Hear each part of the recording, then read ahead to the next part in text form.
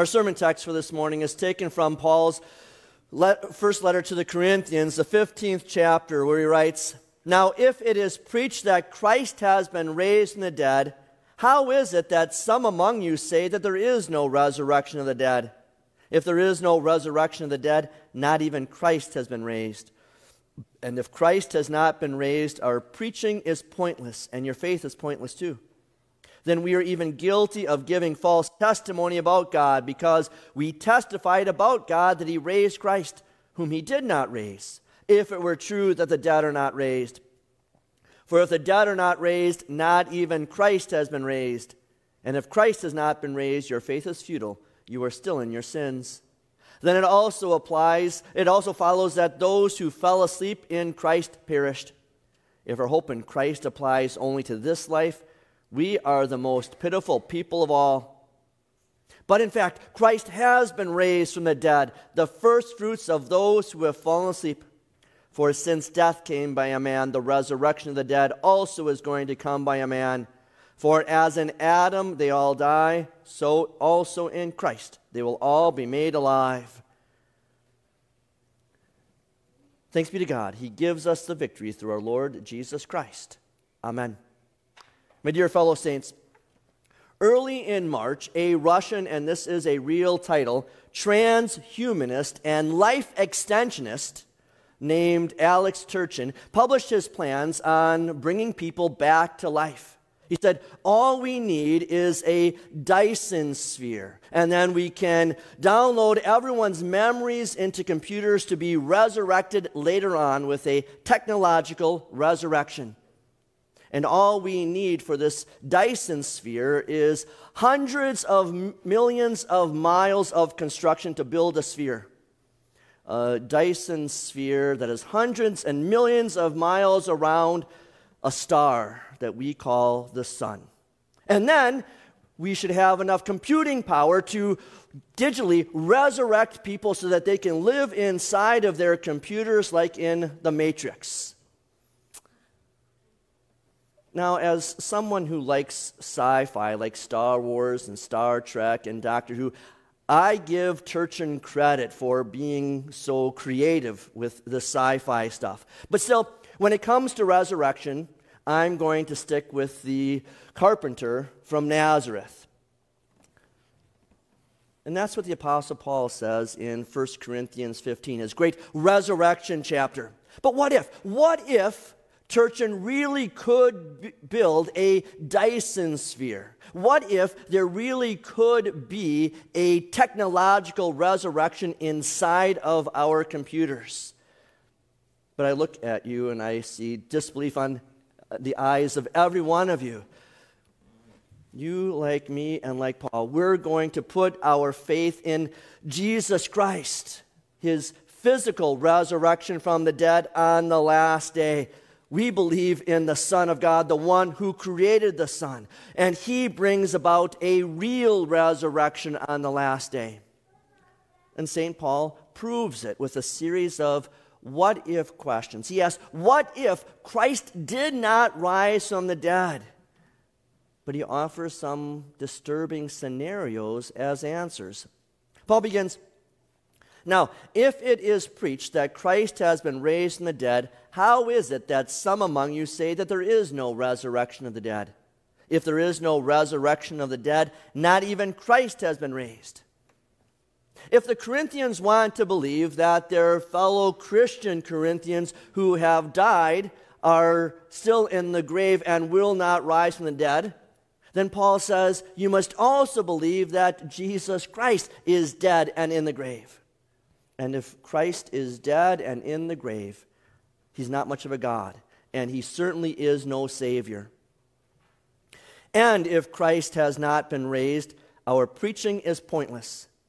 The Bible makes the crucifixion and resurrection of Jesus its central doctrine. But if there is no resurrection of the dead, you have just ripped out the central doctrine of Scripture and gutted it of its meaning. Then there is no point of having a church or a Lutheran elementary or a Lutheran high school, or train men and women to be pastors and teachers, or to do mission work, then we might as well sell our 2 churches, get rid of our school, stop training pastors and teachers, and you can keep your hard-earned money, because all of it is pointless. It is nothing. It is meaningless.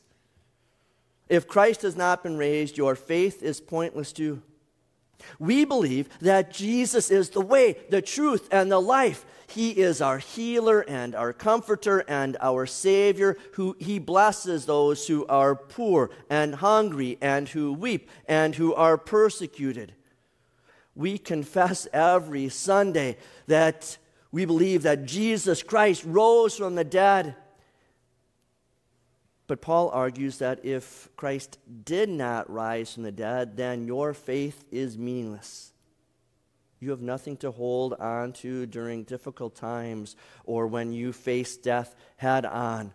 You have no security in the life to come because there is no life to come, and therefore you have no security in this life. Then we are even guilty of giving false testimony about God, because we testified about God that He raised Christ, whom He did not raise, if it were true that the dead are not raised. We love to sing, Jesus Christ is risen today, this joyful Easter tide. I know that my Redeemer lives. But if Jesus is still dead, then there's no point in singing these joyful Easter hymns.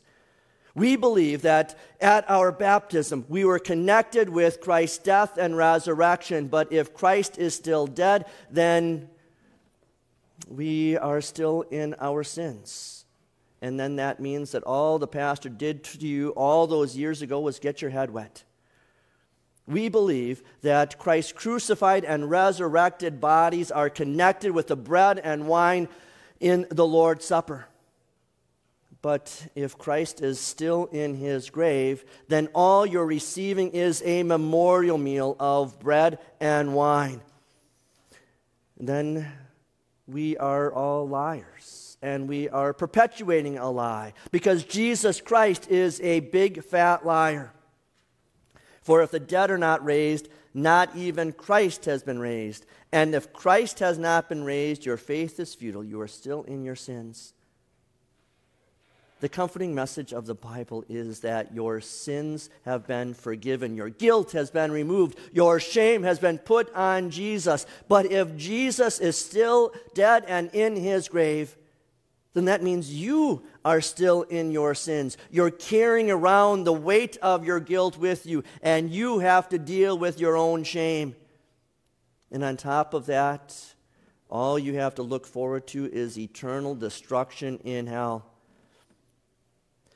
Then it also follows that those who fell asleep in Christ perished.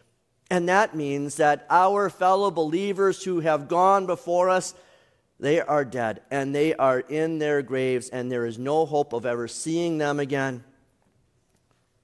If our hope in Christ applies only to this life, we are the most pitiful people of all.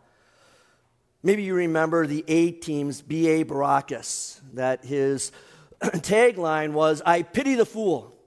Well, St. Paul says that if Christ is still dead and in His grave, then why bother coming to church? Taking time out of your busy schedules to read the Bible. Why give your hard-earned money to support the ministry of our church and school?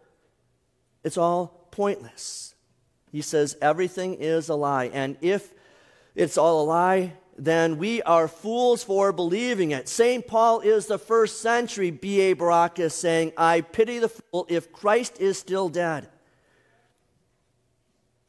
But then Paul makes a major shift in his discussion of the resurrection. He turns away from the tragic implications of what happens to people if there is no resurrection by emphatically stating, but in fact, Christ has been raised from the dead, the first fruits of those who have fallen asleep.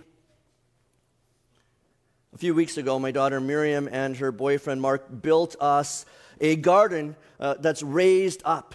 We can put 5-gallon buckets of soil in it so that we can put peppers and tomatoes and cucumbers in those. And I say those because those are the only good-tasting vegetables there are. But those are also the vegetables that when you take the first fruits from them and you eat them, then you wait a couple of weeks and there's more tomatoes and cucumbers and peppers waiting for you. That is the rest of the harvest. And Paul says that Jesus Christ was the first fruit of the resurrection.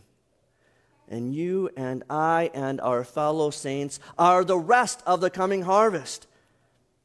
For since death came by a man, the resurrection of the dead also is going to come by a man. For as in Adam they all die, so in Christ they will all be made alive. This means that as you and I get older and hair starts falling out and the hair starts turning white, as our bodies start becoming more and more decrepit and body parts start falling off or not working anymore, we begin getting closer and closer to death. And that all goes back to Adam and Adam's sin. And yet, Paul says that Jesus Christ is the second Adam who comes to reverse everything that the first Adam did, not to make it so that we are now youthful and we have our hair color back again and we have our health returning. No, he says that we will have perfect bodies in heaven.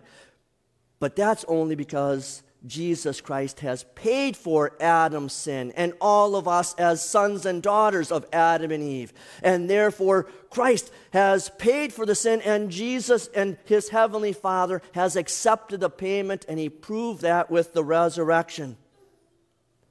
Christ arose with a glorious body, no longer bruised and bloodied, but complete and perfect, no longer confined by time and space. And when he shall appear on that glorious morning to unlock our caskets, then we will rise from the dead, and then we will be like Jesus. All deafness will be gone, all blindness will disappear, all weakness in our arms and legs will vanish. Death no longer has any control over us because death is dead. Then we will sit at the Lamb's high feast, which will be the feast of victory. And all of this is possible because Jesus really did rise from the dead.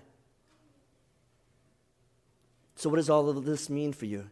It means that because Jesus finished his Father's work, your life has worth.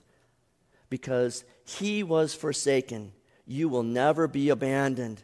Because he was buried, you will be raised. Because he lives, you don't need to be afraid. Because he was raised, you can be strong. Because he has reached down to you, you don't have to work your way up to him. Because all of his promises are fulfilled in his death and resurrection. Now you and I can have hope. Paul gives a detailed, rational argument of why Jesus had to rise from the dead, because the what-ifs are too terrible to imagine. And notice that in Paul's argument, he doesn't say, Jesus probably rose from the dead, or he possibly rose, or maybe he rose. He says, in fact, Jesus rose from the dead. It is a fact, an undeniable fact, a real fact. So let the world laugh at us, and let them try to make a mockery out of what we believe. The fact remains, the Easter tomb is empty. Jesus is leading a parade of his resurrected saints. He is pulling them out of death's clutches. And that means that the cemetery, which is a sad place to visit now, on that last day will be the place of life. And that's because when the women went to the tomb, they saw that it was empty. They spoke to the angel. They spoke to the risen Jesus. Peter and John, when they looked into the empty tomb, they saw the burial cloths neatly folded there, because that proves that thieves did not steal Jesus' body. One wondered, one believed. The disciples that were on the way to Emmaus, they spoke with Jesus. They broke bread with him. Jesus appeared and spoke to Peter alone. The rest of the disciples saw Jesus behind locked doors in the upper room.